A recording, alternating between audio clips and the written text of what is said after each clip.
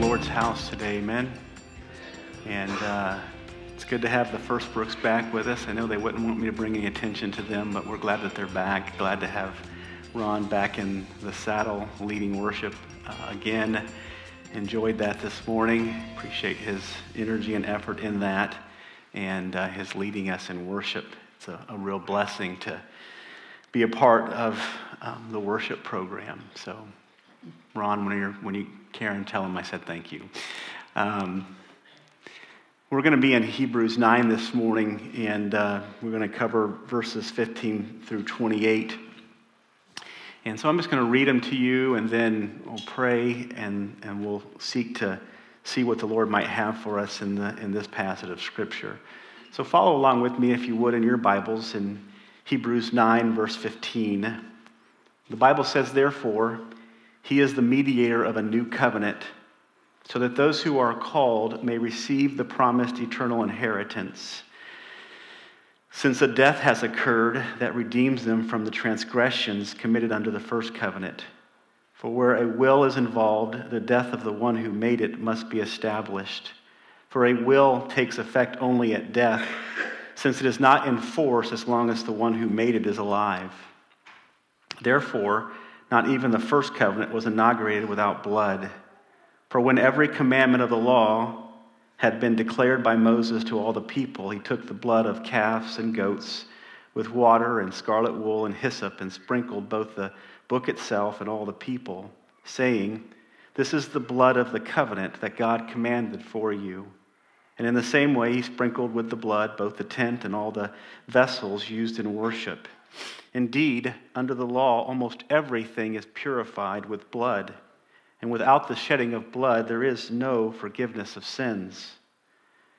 Thus it was necessary for the copies of the heavenly things to be purified with these rites, but the heavenly things themselves with better sacrifices than these.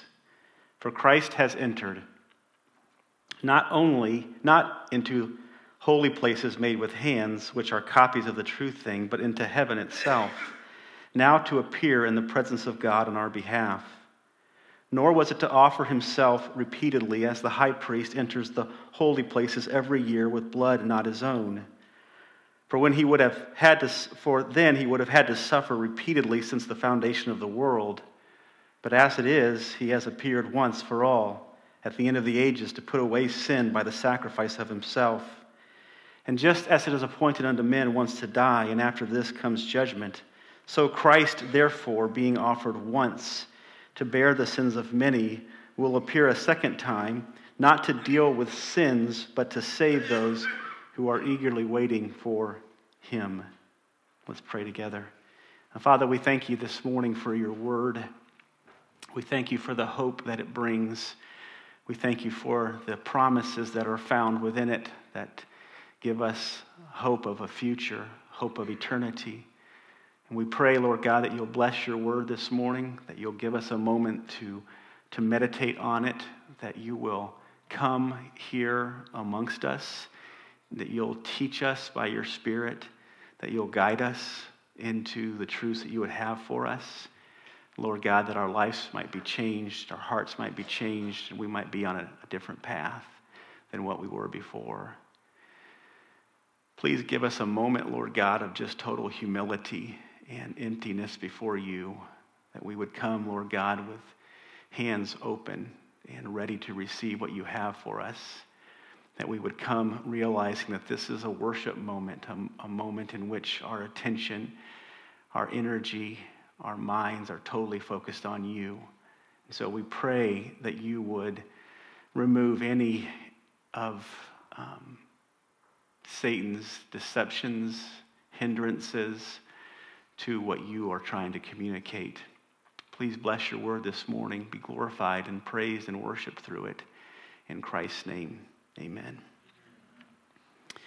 We've been talking about for the last several weeks the new covenant. We talked about the similarities between the new and the old covenant. We talked about the differences between the new and old covenant.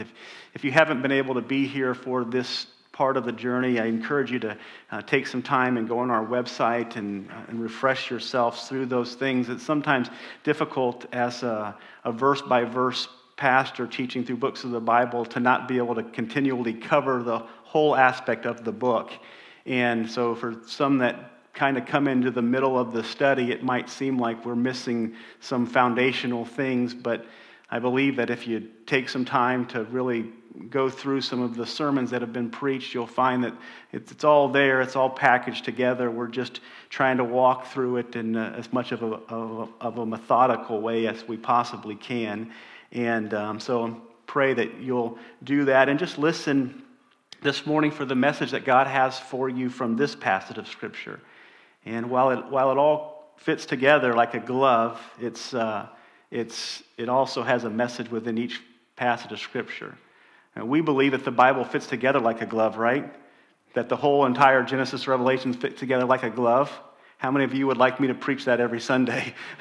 Right? It's already long enough as it is, right?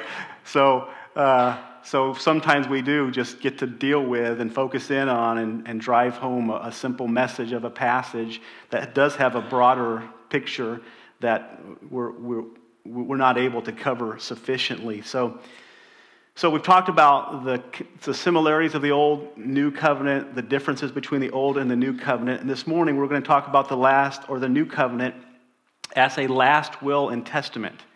And I want you to think about the New Covenant in this way. I want you to think about the New Covenant as a rebuilt bridge. Okay, so if you have an imagination, which I'm not much on the imagination thing. My wife is much better at imagining things than I am. I do not have a vivid imagination. It's really very pale. So, especially when I compare it to my wife. But just picture with me a bridge, the New Covenant as a bridge. In Genesis, God created everything good. And God dwelled in heaven and man dwelt on the earth. And if you can imagine that there was a bridge between the two. And the bridge that was between heaven and earth was something which enabled God to commune with man, to fellowship with man on a consistent basis. There was a unique, intimate fellowship. There was peace, there was unity, there was harmony. All of these things existed in the Garden of Eden because there was no separation between God and man except for space. In other words, it wasn't like God was dwelling in the same space as man was, but there was the only thing that separated man from God was space. Space, you get the picture. Told you I wasn't very good at these types of things. So imagine that there's this bridge that allows man and God to come together. Adam and Eve sinned by taking the fruit that was on the tree that God told them not to take. And when Adam and Eve sinned, that bridge was destroyed. There was no longer communion with God. There was no longer access to God. There was this bridge that caused that to be able was destroyed. And now God and man were separated. And we see that in the Garden of Eden with Adam and Eve immediately hiding from God and blaming each other and making excuses. So there is no communion anymore because that bridge of harmony has been destroyed. And it's been destroyed based upon man's sin. So what God does is God gives a promise in Genesis as well as throughout the Bible. And he says to mankind, I will rebuild this bridge. This bridge is going to be rebuilt. And the way that this bridge is going to be rebuilt, as we know today because we get to look back on it, the bridge is going to be rebuilt by the work of Christ. Christ Jesus is going to restore a communion with God. He's going to restore this access to God that doesn't exist during the Old Testament time because the bridge was destroyed by man's sin. So that's the promise that God gives even in Genesis chapter number 12 when God tells Abraham, I'm going to make of you a great nation, right? That's a promise of restoring that bridge, that God and man are going to be restored to harmony together again. It's a wonderful and marvelous promise. However, what happens is that mankind decides that he will rebuild this bridge himself. No different than mankind deciding to build the great building that went to heaven and who wanted to reach heaven on his own. Man decided that he was going to rebuild this bridge to God on his own. So what God does in the Old Covenant is God gives the children of Israel the blueprint for rebuilding the bridge back to God. So here God has made this promise, this covenant, if you will, that he will rebuild the bridge. He will restore this bridge back to God, back to him. There will be restored fellowship with him, and it will only come through his Son. But man in his self-righteousness, man in his pride, man in his own ability says, no, we will rebuild this bridge. And we will not rebuild it in thousands of years, but we will rebuild it now. And so what God does is God gives them the blueprint and says, okay, here's what this bridge looks like, rebuild it.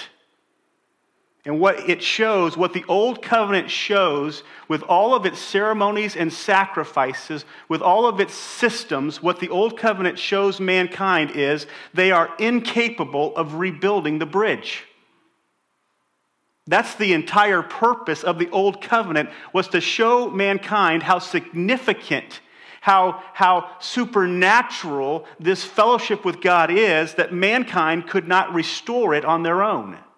That is why the Bible tells us in Romans 3 that the law was given so that mankind's mouth would be stopped and all the world will become guilty before God. And it's interesting that he uses the idea of mouth being stopped. Isaiah 6 talks about when Isaiah sees the Lord high and lifted up, what does he say? I am a man of unclean feet or hands or mind. What does he say? I'm a man of unclean lips. When Job wrestles with God for about a year time with some of the most horrific sacrifices being made, in the very end, after wrestling with God for a long season, the Bible says that he finally puts his hand over his mouth. Proverbs says if a man will praise himself, let him put his hand over his mouth.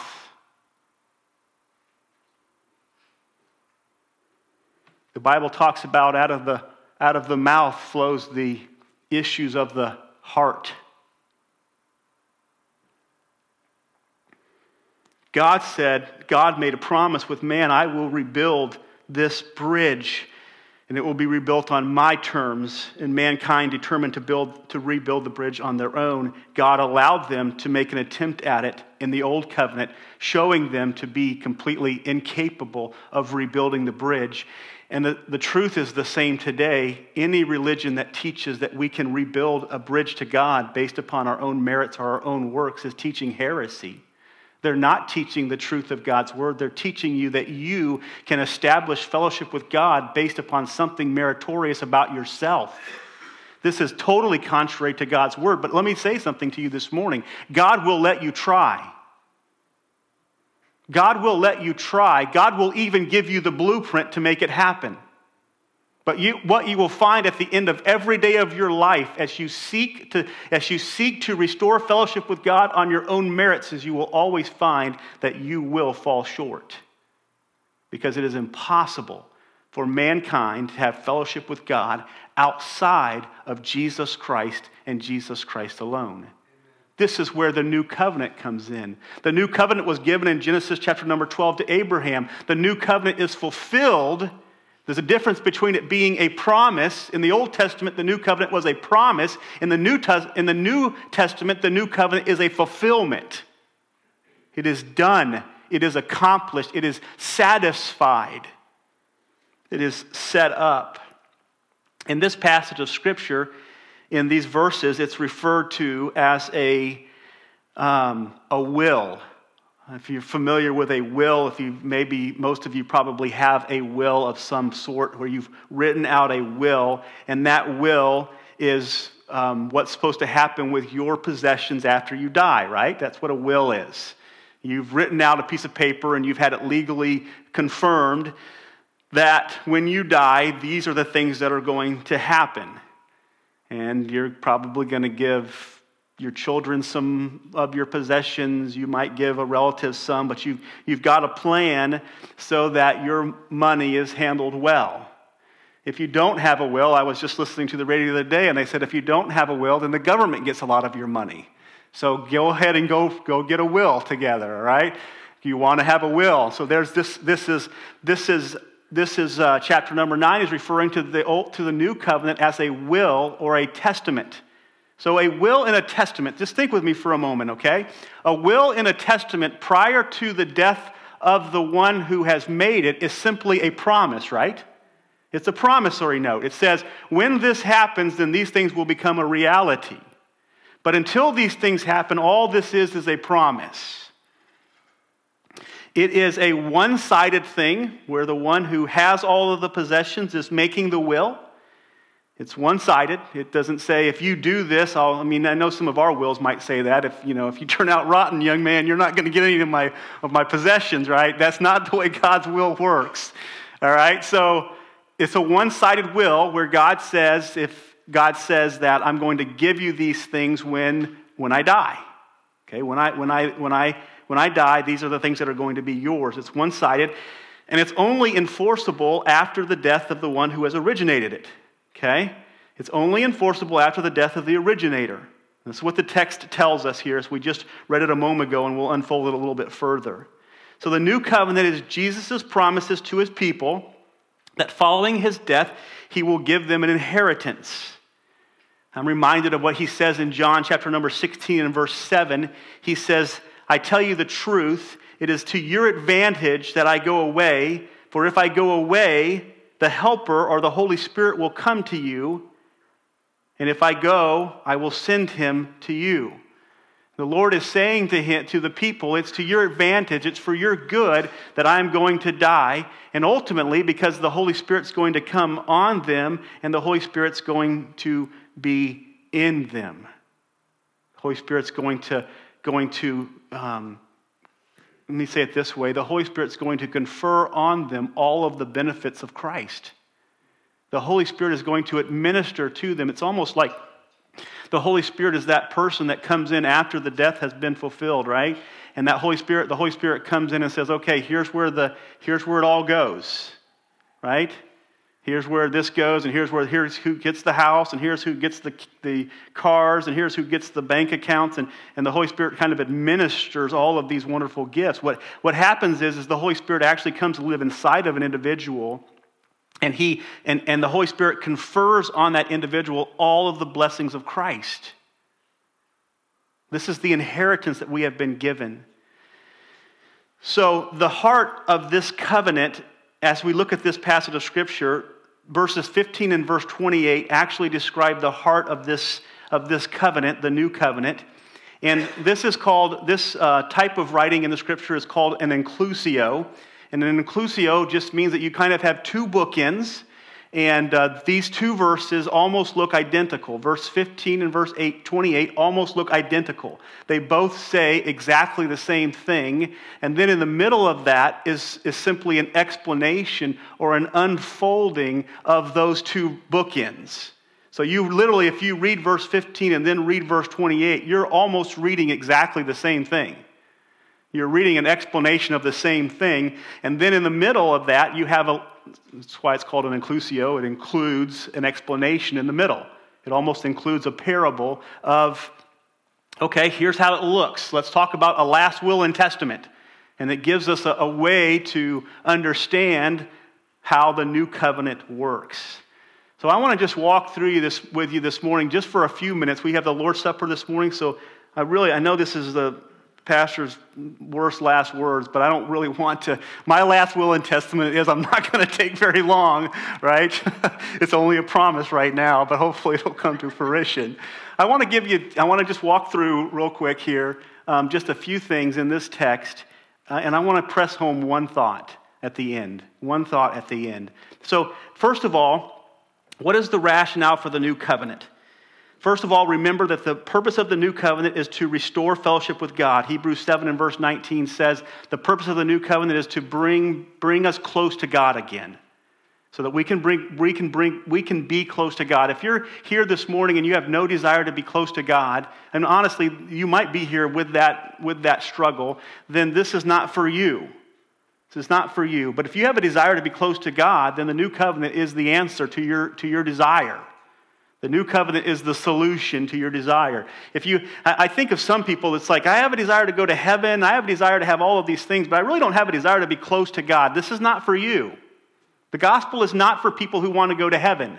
The gospel is for people who want to be close to God.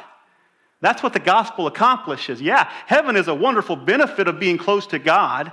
Heaven is a wonderful benefit of having God's presence in your life, but the goal of the gospel is not to get you to heaven. It's not to make your bank account big. It's not to make you healthy or wealthy. The goal of the gospel is to bring you into communion with God. And listen, when you get in communion with God, a lot of those things happen, don't they? But that's not the purpose of the gospel. So if you're here with us this morning and your mentality is, man, I want all the benefits, but don't bring me close to that holy and just and righteous God who's going to convict me of my sins and he's going to shine a bright light on me and show all of the darkness within me. Don't bring me close to him. The gospel is not for you. But if you're truly interested in being close to God, you're going to know that he is going to shine light on your sins. He is going to expose you for who you are. And he's going to embrace you and he's going to love you and he's going to care for you on the journey. Amen? He doesn't leave us.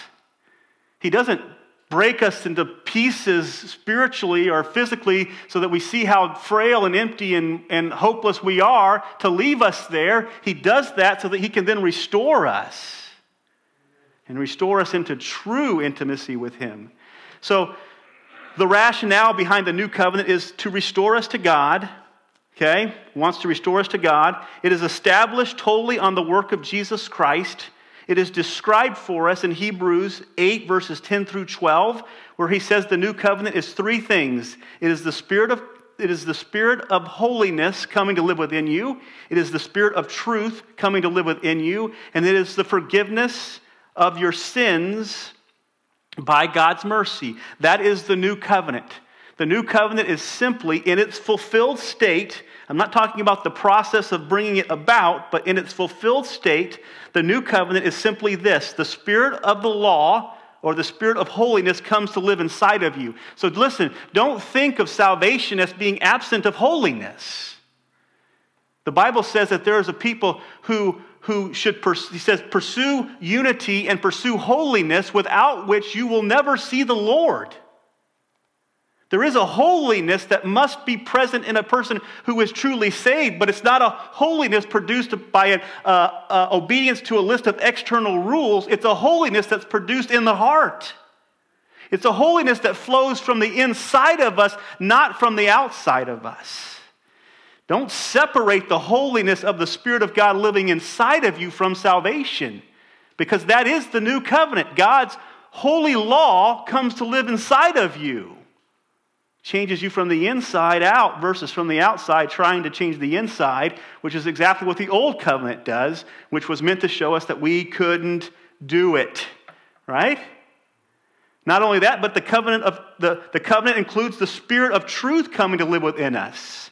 This means we don't need a teacher anymore, but we have God's Spirit who is the ultimate teacher of the Word of God. Every one of us should be diving in and digging into God's Word each day, not depending on commentaries and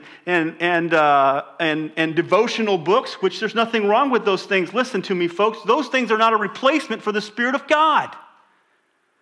You say, well, I can't get anything out of the Word of God. It doesn't make any sense to me. Well, maybe the problem isn't that you need a new commentary or a new devotional book, but maybe the issue is you need the Spirit to be walking with you through it. He promises us, John 14 through 16, I will give you my Spirit. He will teach you all things, right? He is the ultimate teacher. The Spirit of God is the ultimate teacher. If you are a believer this morning, there is no reason why you can't unfold what the Scripture means. This is why we have to lean on prayer and really get on our knees and seek God's face before or while we're studying God's Word. And then forgiveness of sins. He shows us mercy. He says, I will place your sins as far as the east is from the west. He says, I will never remember your sins again, which means I will not hold them against you. That's the essence of the law. Who is responsible for the new covenant? Jesus Christ is responsible for the new covenant. We see this all throughout this passage of Scripture. It says this. It says, He is the mediator of the new covenant in verse 15. In verse 16, it says, the death of the one who made it must be established. Verse 17 says it's not enforced unless the one who made it is dead or is no longer alive. Verse 24 says, for Christ has entered. Verse 26 says, he has appeared once for all. Verse 28 says, so Christ will appear a second time. What you'll find about the new covenant is it is established in Christ. If you wanted to really, we're going to take the Lord's Supper this morning, and when we take that cup, we're saying that this is the new covenant in my blood. Really, for all intents and purposes, folks, if you wanted to define the new covenant, you would just say, Christ is the new covenant. Christ is the new covenant. Everything about the new covenant is about Christ. The text here calls him the mediator of the new covenant. It calls him the originator of the new covenant. In other words, he's the one who makes the promise, he's the one who mediates the promise, and he's the one who is the sacrifice for the promise.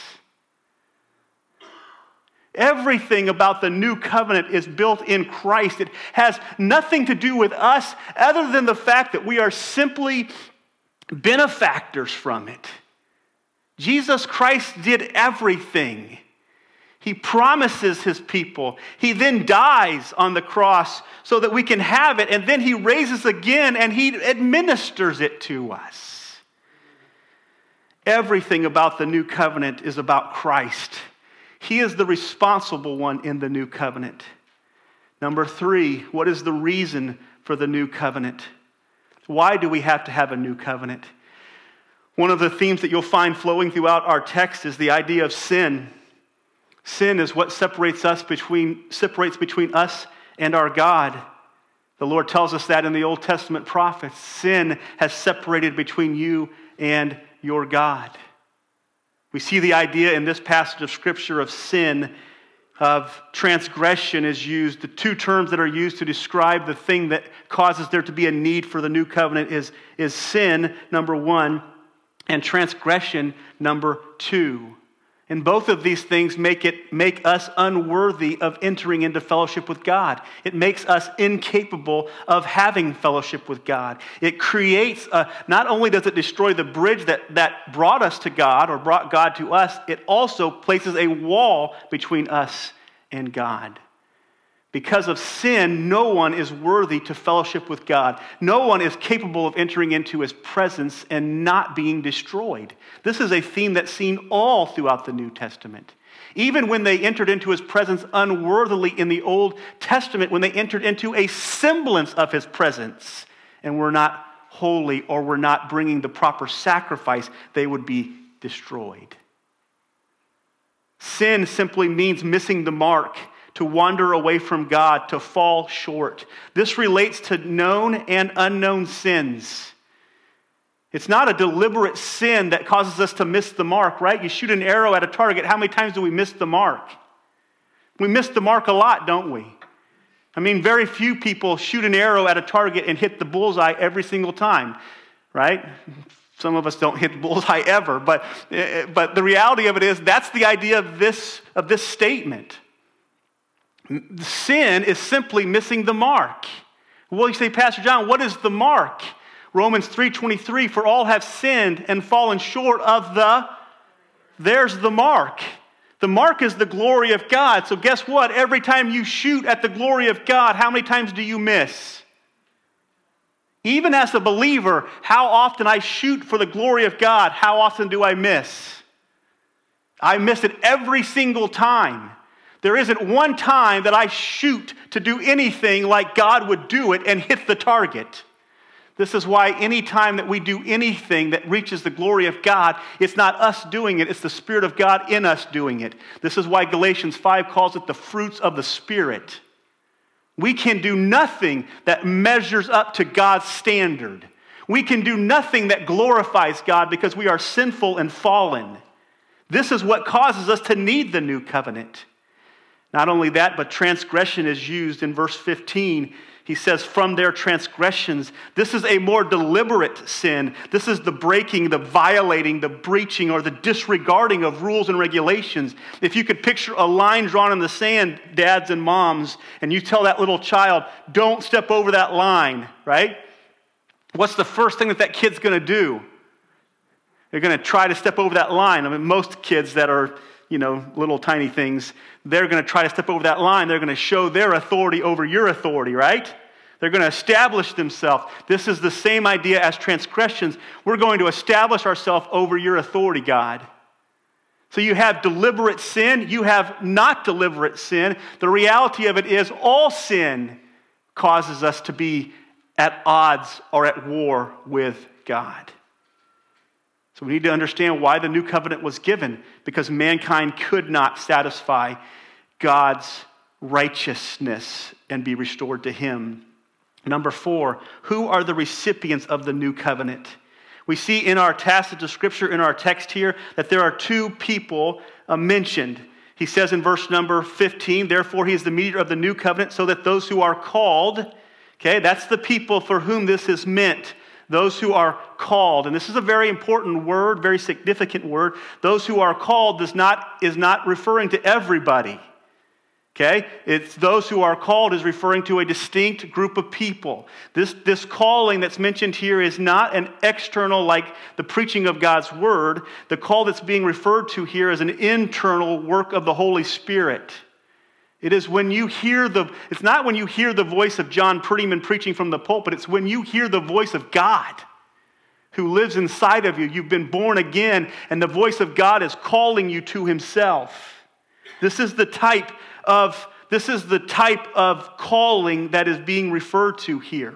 It's a spiritual internal call that not only invites somebody to salvation, but it causes somebody to be saved. This is what brings about salvation. This is the changing of the heart and the mind that causes somebody to want to do what is right. This is the Philippians 2, where it says, work out your own salvation with fear and trembling, for it is God who works in you both the will and the ability to do which is pleasing in his sight. God is working in individuals. God is calling individuals to himself, and not in a general call type of a way, but in a specific transformative type of a way. You say, well, that's not fair, Pastor John. It is fair. God is God. He gives us so many parables in the Bible teaching us that God can do with his stuff whatever he wants to do with his stuff. And he says this in one parable. He says, he literally says in this argument, he says, isn't God have the right to do with his stuff whatever he wants? There's a called group of people that are completely under the grace of God. This is a spiritual calling. It's an invitation, a loud call. It means to utter the name of somebody. It means to pass somebody from one state to another. John 10, the Bible says that Jesus Christ knows his children by name. And then John 11, Jesus Christ says to Lazarus, Lazarus, come forth. This is a picture of salvation. This is a picture of regeneration. This is a picture of God bringing a people to himself. I will submit this to you. No one would be saved unless God brought a people to himself in a supernatural way. There isn't anybody who, Romans 10 says, nobody seeks after God, nobody desires God, nobody is righteous. No, not even one. The reason there are people saved today is because God supernaturally saves people. Our dependence is not on their ability to do righteous deeds. Our dependence is on God's ability to save people. This is why we spend as much time praying over somebody's soul as we do presenting the gospel to somebody. Because it takes the Holy Spirit's power to awaken them to see the truths of God's word. And listen to me, when the Holy Spirit of God awakens somebody's soul who was dead in their trespasses and sins, and he makes them alive unto Jesus Christ, they will fall down on their knees and worship him. Because they will realize that it was totally a work of him and not them. It was a complete work of grace and a complete work of mercy that they could not manufacture on their own. I believe that the reason why we have a massive movement of unthankful evangelicals is because we believe in our hearts that we have somehow manufactured salvation on our own. We haven't fallen before the one who has created all things, who is a perfectly righteous and holy judge, who condemns sin completely. We haven't fallen before him and pleaded with him for mercy and grace that leads to forgiveness and leads to thanksgiving for what he has done. This is the new covenant. Those who are called receive it. Romans 8 and verse 30 says, and those whom he predestined, these he also called. And those whom he called, these he also justified. And those whom he justified, these he also glorified. What you'll find unique about this, it's called the golden chain of redemption, Romans 8, 30 and 31. What you'll find is simply this, that everybody who is predestined is justified, and everybody who is justified is glorified. It's the structure is such that one causes the other. There is a holy, righteous, spiritual calling inside of an individual that brings life to them. It causes them to want to repent and to have faith in Christ. This is a gift to us, a gift for us. Not only is it for those who are called, but you'll notice at the very last, here's how he describes the same people. He says, those who are eagerly waiting for him. I love the way that it's worded. It doesn't just say that those who are waiting for him, but it says, here is the people who are called, those who are eagerly waiting for him. This means to be watchful, anticipating, believing, or expecting. The Apostle Paul uses this to describe the last of his life when he says in 2 Timothy 4:8, henceforth there is laid up for me a crown of righteousness, which the Lord, the righteous judge, will award me on that day, and not to me only, but also for all of those who are watching for his appearing, who are loving his appearing, who are anticipating his appearing. The parable of the faithful servant in Matthew 25 is a good parable of one servant who the master goes away and he leaves his servants there and he tells them, I'm going to come back, but I'm going to let you be a steward of the stuff that I've given you. You guys know the parable, right? One of those servants, the master stays away long enough and that servant says, hey, you know something? The master's not coming back. So I'm going to party. I'm going to live it up. Life is going to be crazy for me. And then the master does come back, and the Bible says that he casts them into outer darkness. Why? He wasn't waiting for the Lord. He wasn't anticipating the Lord's return. I believe that we're close to the Lord's return today. We see the things going on around us. We see the fulfillment of prophecies. We know that the Lord's return, it's closer than it was yesterday. It's for those people, those who are called spiritually, those who are waiting, anticipating the return of the Lord. What is the resolution of the new covenant? Very quickly, verse 15, it says that he redeems them of their transgressions. Verse 22 says he forgives them of their sins. Verse 26 says he puts away their sins. Verse 28 says he bears their sins and he deals with their sins. There's literally 5 terms that are used in this passage of Scripture, all relating to how Jesus Christ deals with our sins. I'm not going to go through those terms because of time, but he redeems, he forgives, he puts away, he bears, he deals with. Ultimately, listen, folks, there is nothing left for our sin to have over us. There's nothing left for our sin to have over us. This is what the new covenant promises us. The last thought this morning is where I want to press in just a moment. What is the resolve of the new covenant? What is the purpose of the new covenant? Listen to what he says in the first verse. He says, therefore, he is the mediator of a new covenant so that those who are called, and here's what he's pressing. Here's what he's pressing for you. Here's the reason for a last will and covenant.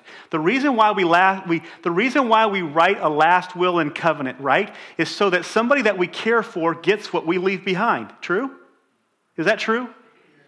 And that somebody that doesn't deserve it doesn't get it. Is that true? So this covenant is made specifically. God is not talking about this general last, well, you know something, I'm going to leave these things, and whoever grabs them can have them. He's making a very specific covenant to his people, those who are called and those who are waiting for him, a very specific covenant for those people specifically. This is like this family type of an event.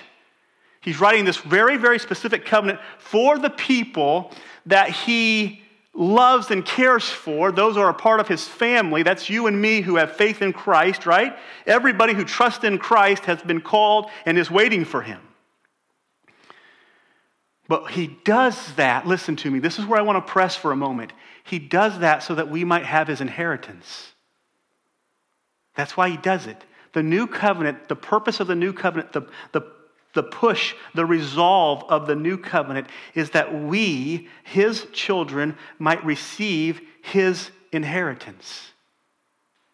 He says that those who are called may receive the promised eternal inheritance. So when I left out the death of Christ, I didn't mean to, but that's all throughout this as well. Blood is just simply transferable with death, and blood and death mean the same thing, and this scripture is full of it because Christ's blood and death is what brought all of this about. But I'm not going to rewind to that. You guys get that part. I want to press in with you on that we may receive the promised eternal inheritance. The word received there literally means to take hold of. That we might take hold of that promised inheritance. We might receive, we might embrace, we might assume that promised inheritance that the Lord Jesus Christ died that we might have. Think about this verse, Romans 8:32. The Bible says, He did not spare His own Son, but gave Him up for us all. How will He not also with Him graciously give us all things? 2 Peter 1:3 says, His divine power has granted to us all things that pertain to life and godliness through the knowledge of Him who called us to His own glory and excellence. We asked the question this morning, have I embraced the inheritance of the Lord? Have I embraced what He left behind for me? When He died in such a way as to initiate, the Bible says, to initiate a will and covenant so that His people might have the things that He left behind. I will submit to you that many of us don't even know what He's left behind for us, much less have embraced it. And the reality of it is the way that most of us live our lives shows that we haven't embraced the very thing that Jesus Christ died for us to have. It's really a shame to think about Jesus died to inaugurate, to initiate a last will and covenant so that you could have all of these things and we just kind of leave them laying there.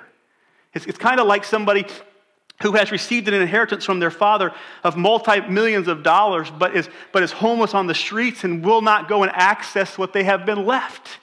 We would all call that crazy, right? Right? Can I get some agreement on that one? Right? Okay, if you don't want the millions that your parents leave you, then feel free to bring them this way, right? Listen, we do that with God's inheritance. Jesus Christ died to pay for our sins, but He also died to initiate a covenant, a will for us to have all that He's left behind. He's pressing that. He says the new covenant is so that you might have the promised eternal inheritance. He doesn't even say promised eternal life. Listen, it's a part of that. But don't minimize it just to that. There's more to it. There's so much to the inheritance that Jesus Christ left behind for us when He died. And then He rose again, and He did all of that so that we might have these things. I just want to go through a few of them. They're in this text. You will find this, and it's so important to get this. You will find the presence of God mentioned in each case when these benefits are being mentioned. In other words, what we need is the presence of God in our life. The presence of God is what causes these things to happen. The presence of God is what causes us to embrace the inheritances of God. It's the walking in the flesh that keeps us from doing that. So what has the Lord left us? Think about it with me for a moment. He says in verse number 20, this is the blood of the covenant that God required for you. In other words, there was a blood payment required for you or for your benefit. So if it's for our benefit, it's a part of the inheritance, right? Listen to me. Jesus Christ died, and a part of the inheritance was full payment for your sin, full satisfaction of God's law and justice, and full forgiveness and freedom from sin for you. That's a part of the inheritance. Romans 6:11, the Bible says, consider yourselves to be dead to sin and alive to God in Jesus Christ. In his death, He paid fully for your sins. Do you believe that? I mean, honestly, have you embraced that? When you walk through your day and you're feeling guilty and you're feeling shame and you're feeling destroyed by the mind, by the constant attacks of the devil for how sinful you are, do you find rest in the fact that Jesus Christ gave you an inheritance of forgiveness? What is he pressing here? He's saying, embrace that. I've done all of this so that you would embrace what I've done for you. That you would treasure the inheritance that I've given to you. In his death, he fully paid for our sins. He fully satisfied God's wrath and God's law and God's justice. He fully forgives and gives freedom from sin. Do we embrace that? The Bible says in his resurrection, secondly, he says in verse 24, for Christ has entered not only into the places made with hands, which are copies of the true things, but into heaven itself. We see his presence here again, now to appear in the presence of God on our behalf. Again, something's being done for our benefit. This is the inheritance. So what do we inheritance through the resurrection of Christ? We inheritance, number one, gifted righteousness. That means that Christ, who lives in us, who bears the perfect righteousness of Christ, becomes our righteousness for us. It's a gift. That's why the Bible says, for the wages of sin is death, but the gift of God is eternal life in Jesus Christ our Lord. He gives us his resurrection. He gives us his indwelling Holy Spirit. He gives us acceptance and access to God. He gives us an eternal and continual representative before God. He gives us an eternity that stands on our behalf. And then not only is that a part of his resurrection inheritance for us, but it also, he gives us new life. Listen to what he says in Romans 6:4. We were buried therefore with him by baptism into death, in order that, or so that, just as Christ was raised from the dead by the glory of the Father, we too might walk in newness of life. In other words, Jesus Christ's new covenant is meant to make you inherit a new life. These verses were a part of this week's study, and I think that they're valuable. John 14, verse 27 says, my peace I leave with you. Right? How many of us say that we live in the peace of Christ?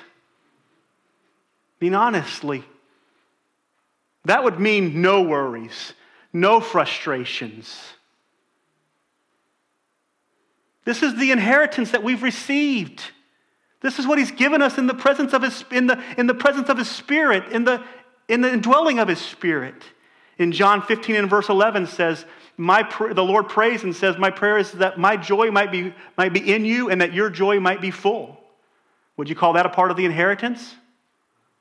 Christ's peace is a part of the inheritance. Christ's joy is a part of the inheritance. Galatians 5:1 says to walk in the freedom or in the liberty by which I have made you free. Do we walk in liberty? Do we live in liberty? Hope is something that he gives us as an inheritance. Holiness is something that he gives us as an inheritance. Mission is something that he gives us as an inheritance. Listen, this morning, Jesus Christ died, yes, to pay for your sins, but also to inaugurate a will, a testament, so that you might have these things. God help us if we don't embrace them. The last thing that he says, it's so important to remember this too. It says in verse 28, and he will appear a second time. Listen to me. The benefits of the benefits of Christ, inheritance to us, don't stop with his death, which is past. They don't stop with his intercession, which is present, but they enter into what we call his second coming. Ultimately, our greatest hope, our greatest anticipation is that one day the Lord is going to come back for us, right? And that all of the things that he's promised us all throughout his word are going to come to fruition with him forever. The Bible says in Hebrews 11 and verse 16, but as it is, they desired a better country, that is a heavenly one. Therefore, God is not ashamed to be called their God, for he has prepared for them a city. And then Hebrews 10 verse 34 says, For you had compassion on those in prison, and you joyfully accepted the plundering of your property, since you knew that for yourself you had a better possession and an abiding one. Just think, I only covered a few things that are part of the Lord's inheritance. There's so many. We could go on and on forever talking about eternal inheritance, now inheritance, and past inheritance. We could talk forever about it. But I just want you to think about it. I want you to think about what Jesus Christ's death meant, not just for the payment of your sins, but for the inauguration of a covenant that you could have all of this stuff. That's what the new covenant is about. Let me ask you these questions in closing. Have you embraced this covenant? Have you embraced Christ in his death? Have you experienced the forgiveness and freedom the Lord has purchased for you in his own blood from sin? Are you a person who holds on to repentance and faith? If you have these things, then you are a Christian. You are a believer this morning. But it doesn't stop there. Have you embraced his resurrection? Have you embraced the righteousness that Christ has imputed into your life through his Holy Spirit? Have you embraced a new life, a transformed life, a changed life? Does Christ now live in you and through you? Do you experience his joy and his peace and his comfort and his contentment and his love and his compassion and his grace and his mercy? Do you experience those things every day of your life? This is what he gives us. And then lastly, have you embraced that which is eternal? Are you motivated by the fact that we have an eternal promise? That the work of Christ is not temporary, but it is meant to transform us and change us forever, to restore us to God. This is the challenge that we face today, and I pray that we would embrace the covenant. We would embrace not just the past piece of it, but the present intercession and new life and the future promises that God has for us. Let's pray together. Thank you so much, Lord, for your word. Thank you for the new covenant. Thank you for caring enough about your people to give us the opportunity to be a part of your family and to bringing us into a relationship with you through Christ. And I pray that you would help us to embrace all that that means, to embrace the past, the present, and the future. Pray that you would bless our time together as we seek to honor you by taking of your communion. In Christ's name, amen.